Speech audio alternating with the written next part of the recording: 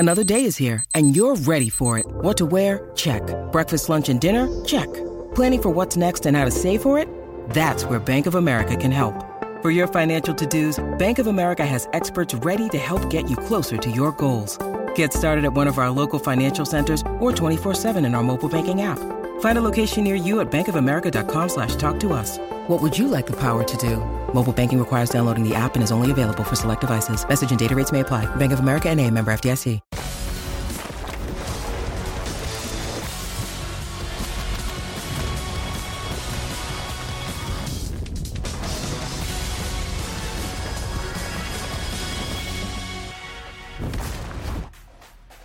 Out of the tunnel on this Thursday afternoon, big money for the Big Ten. The conference has announced its new 7-year media rights deal with Fox, NBC, and CBS, the deal believed to be the richest ever struck with a college sports conference. Here's a look at some of the key points of the new deal. It will run from 2023 through the 2029-30 athletic year. It's projected to eventually distribute $80 to $100 million per year to each of its 16 members. Fox, CBS, and NBC will all carry future Big Ten championship games. And lastly, ESPN is not featured in the new deal. Meanwhile, UConn defensive coordinator Lou Spanos has taken a leave of absence for personal reasons. The school made the announcement on Thursday. No additional details were provided, and it remains unclear whether Spanos is expected to return this season. It's good to know people. Mike Zimmer's first job since the Vikings let him go will be as an analyst for Jackson State head coach Deion Sanders. According to reports, Zimmer, the Vikings head coach for 8 seasons, has accepted a position on Prime Time's staff. Welcome to College Football Live. Happy to have you with us with Tom Lucanville and Sam Acho. I'm Wendy Nix. We start this afternoon with an age-old question. To be or not to be? Or in our case, believe or not to believe in Texas, that is. Take a look at the odds from Caesars Sportsbook. The odds-on favorites to win a national title this year, and something stands out. And I believe we would agree, it's Texas. The Longhorns are tied for the 7th shortest odds to win the title, but they're not even ranked in this year's preseason AP Top 25. The odds makers aren't the only ones, though, high on Texas. ESPN's College Football Power Index also ranks them 7th in the FBS entering this season. Sam Acho, I feel like it's wrong to start with you, but I know you can be take that hat off and be unbiased. How do you feel about Texas this season? Because I got to tell you, we've got a spectrum here of how people feel about this Longhorn squad. Well, there should be a spectrum, Wendy. Since 2010, Texas has lost 7 games 5 times, right? They've been 5-7 3 times, 6-7 once. They have not been good. Last year alone, they lost 6 straight games. But there is a reason to believe. And that reason, it starts in the backfield of Texas. Bijan Robinson and either Quinn Ewers or Hudson Card will be coached by second-year head coach Steve Sarkisian. He has weapons all over the offense. He has weapons in Xavier Worthy, who as a true freshman had 12 touchdowns and had nearly 1,000 yards. He has a Heisman hopeful we mentioned in Bijan Robinson, a projected first-round pick.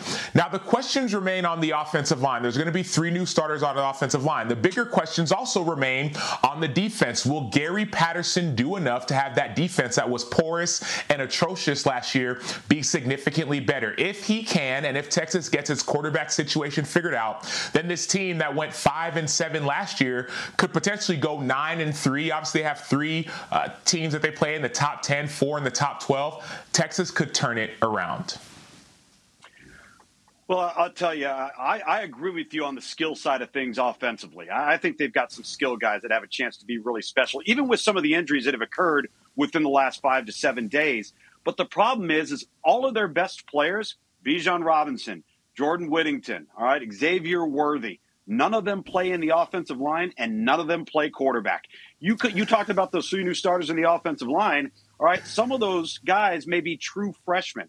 In fact, all 3 at one point could be true freshmen. How does that impact the overall offense? How does that impact the run game? And how does it impact the most important position on the field for Texas, and that is the quarterback position? I'm really interested to see just how far down the wire this thing goes between Hudson Card and Quinn Ewers. Obviously, the weight of the world on Quinn Ewers' shoulders so much of this season, and Steve Sarkisian's second-year hopes are going to be riding on the shoulders of how well the quarterback plays. Well, that's huge. And specifically to the offensive line, Luke, you make a great point. Texas is going to the SEC in a few years. And what Steve Sarkisian has consistently said is he said, I want to have large humans on our offensive line. So some of these freshmen you're talking about are 5-star recruits. They're these large humans that Sark saw when he was coaching with Alabama. And so I think that will or may be addressed. Now, the questions will really be answered, I think, on September 10th when Alabama comes to Texas, the number 1 ranked team in the AP poll. That will be very revealing. But obviously, there's more games on the docket. There's Baylor at the end of the season, but Oklahoma and Oklahoma State, which are other top-ranked teams. And so I believe in Texas. I believe in Steve Sarkisian, but there is obviously and definitely reason to doubt. You know, I talked to somebody this week who said it would be the year of the offensive line at Texas. I thought, when is it not the year of the offensive line? Wait, I mean, other than the quarterback, what's more important? I mean, what's more important than protecting the quarterback? Right? I mean, well, therein lies the question. We're all about the philosophes this afternoon, Tom Luginbill. The question, of course, in addition to what we've talked about, is who the quarterback will be. And regardless, we know the weight of the world will be on his shoulders. Quinn Ewers and Hudson Card competing for the job.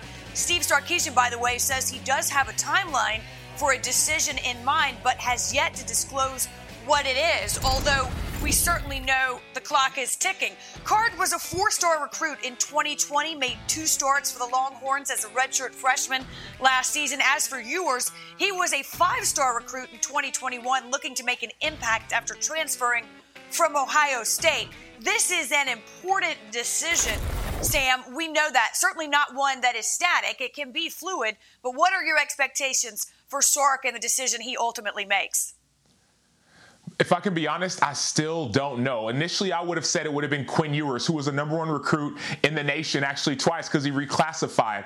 I would have said him, but everything we've seen, and we've seen Hudson Card continue to push Ewers in this competition. Hudson Card is no slouch. He was one of the top-ranked dual-threat quarterbacks in his recruiting class as well. And so I believe it's going to be Ewers, but I wouldn't count out Card, especially because last year he started week 1, Hudson Card did, and he helped the Longhorns win. And so if I knew, I would tell you, but I don't, so I can't.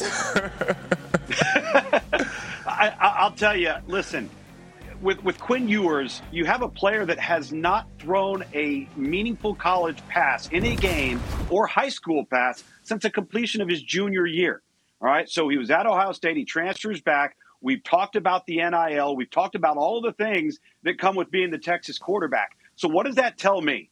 That tells me that Hudson Card must be one hell of a competitor, because the moment Quinn Ewers transferred to Texas, right now in our climate, the majority of kids would have walked away and they would have gone somewhere else. And he didn't do that. And I think that speaks volumes about him. I bet you that's reflected in the locker room. I bet you reflected amongst team chemistry. And it's probably making the decision really, really difficult for Steve Sarkisian. But you know what? The elephant in the room is this.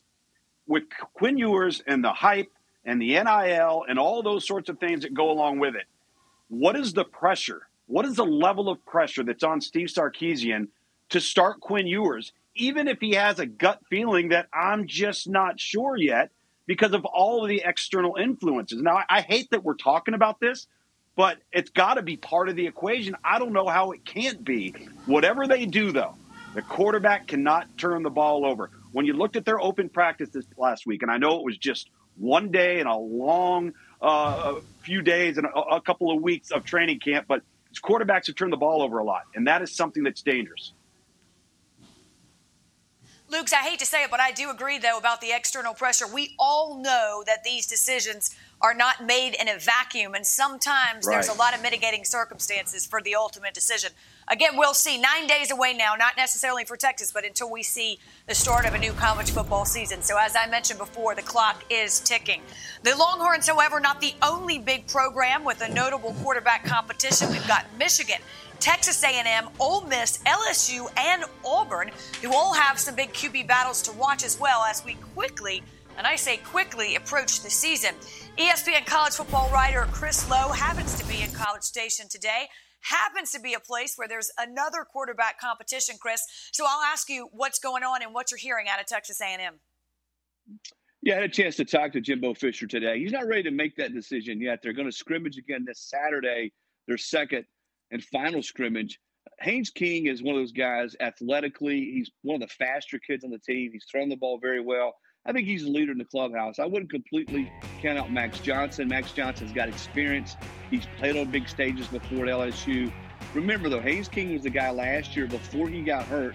He started the first two games. But, over and above the quarterback here, this is probably the deepest team Jimbo has had here at A&M. He loves the speed. He thinks it's the fastest team, especially at the skill positions. So whoever's the quarterback, and I do think when it's all said and done, it will be Haynes King, they're going to have a lot of weapons around him. Chris, we'll know soon enough. Appreciate it again. College football just 9 days away.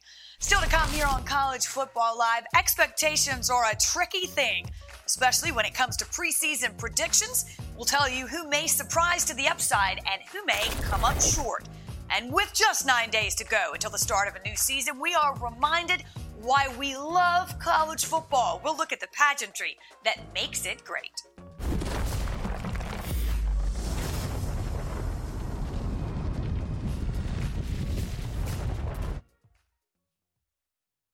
When you need mealtime inspiration, it's worth shopping Kroger, where you'll find over 30,000 mouth-watering choices that excite your inner foodie. And no matter what tasty choice you make, you'll enjoy our everyday low prices, plus extra ways to save, like digital coupons worth over $600 each week. You can also save up to $1 off per gallon at the pump with fuel points. More savings and more inspiring flavors make shopping Kroger worth it every time. Kroger, fresh for everyone. Fuel restrictions apply.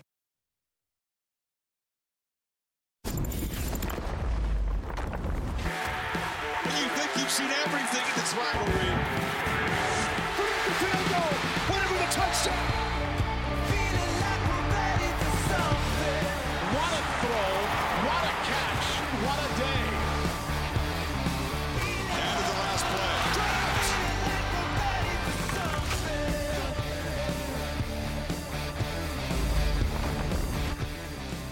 Time to get ready. Welcome back to College Football Live. I started today by saying, who doesn't love a surprise, right? Everybody loves surprises. And then it occurred to me, they can go either way. There can be good surprises and ones you struggle with. And so, fellas, we're going to talk about either or, all right? As we get ready for a new season, expectations are high. I want to talk 3 surprise teams. You can tell me whether to the upside or perhaps falling short, Sam. But give me your 3 surprise teams this season. So I'm going to give 3 surprise teams. Team number 1, these will all be good surprises, prefacing Kansas. So let's not forget, we've been talking a lot about Texas. Well, Kansas beat Texas last year 57-56. They also nearly beat Oklahoma. Remember, they shut out Oklahoma in the first half. They were up by 10 nearly going into the fourth quarter. Lance Leipold knows how to change culture. He talks about changing this mentality. He's brought in a new top 25 transfer class. Kansas will be a surprise team. Number 2, Michigan State. Keep your eyes out for Peyton Thorne at quarterback. He is coming to his own with his receiver, Jaden Reed. But more importantly, Jarek Broussard, transfer from Colorado when Mel Tucker was there. Jarek Broussard was previously Pac-12 Offensive Player of the Year. It's going to be a special year for Michigan State.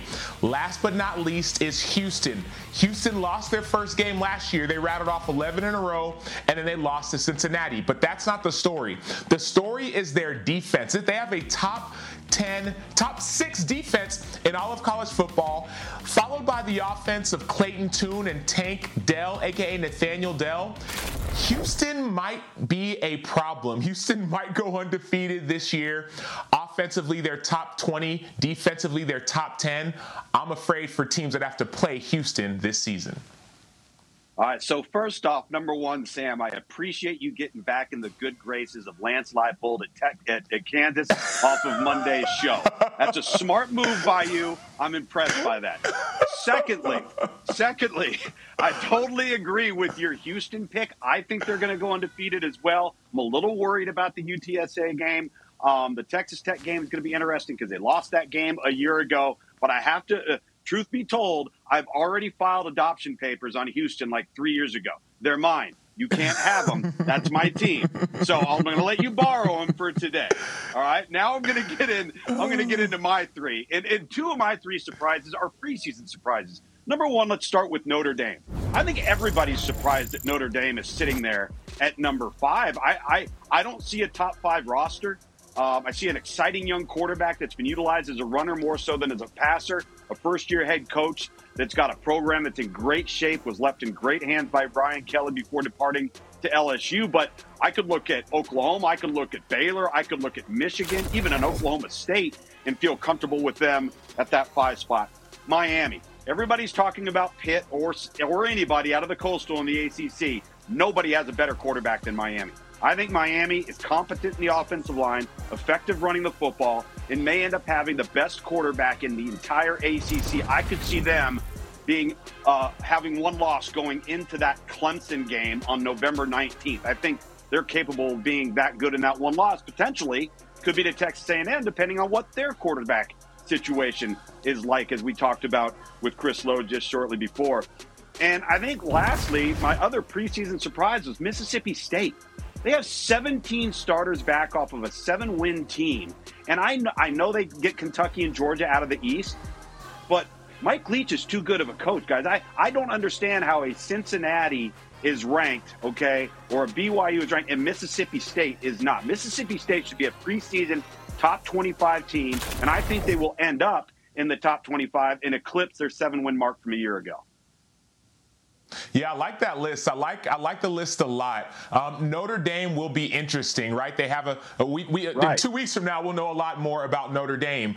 So I'm excited about that pick. Obviously, Mississippi State, they're a high potent offense. We'll see what happens on the defensive side of the ball. Miami. I'm with you on Miami. I think they'll beat A&M on September 17th. Wow. And okay, I think they're going to be a lot.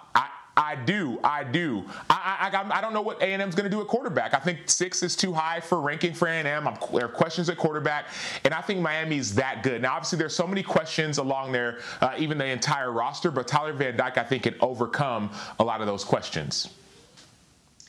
You know, the second best odds, guys, by the way, for Miami to win the ACC, according to our Power Index, and they're favored, at least as we see it right now, to win just about every game, predicted to win over 9 games. We'll see. If they do that, they will perhaps turn some heads. Sadly, we do have some tragic news to report this afternoon. Florida International has announced that one of its players, 22-year-old Luke Knox, died at the age of 22 on Wednesday.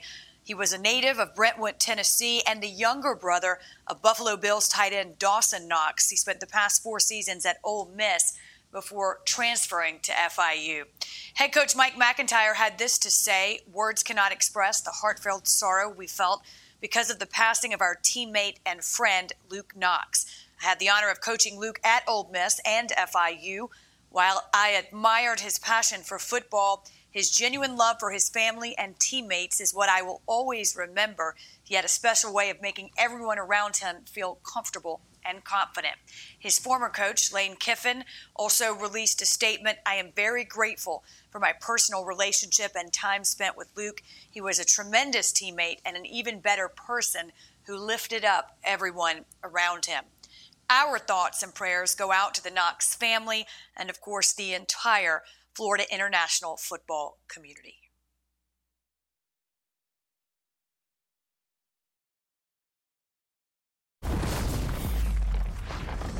You come to us as a skilled dancer, but you don't come to us as a dancing doll. And so band camp is about setting a foundation for what is to be expected for the season. 1, 2, 3, 4, 5, 6, 7, 8, 9.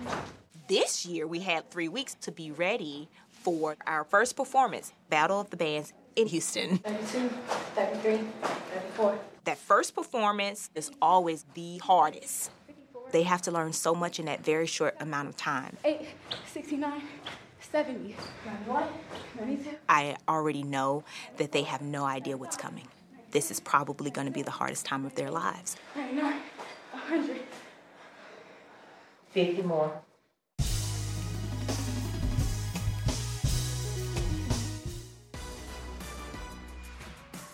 The college football season starts Saturday, August 27th. The 17th annual MEAC SWAC Challenging Kickoff game has Howard squaring off against Alabama State at Center Parc Stadium in Atlanta, formerly Turner Field, by the way.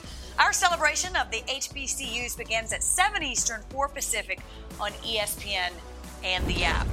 If you love college football, I don't have to tell you what makes it great. A big reason why, the pageantry, so many things unique to the college game, including this, the marching bands and teams at several campuses getting together after a long summer practice. I got you, you got me. There is hype, there is color, there is everything we love as we get set for a new season.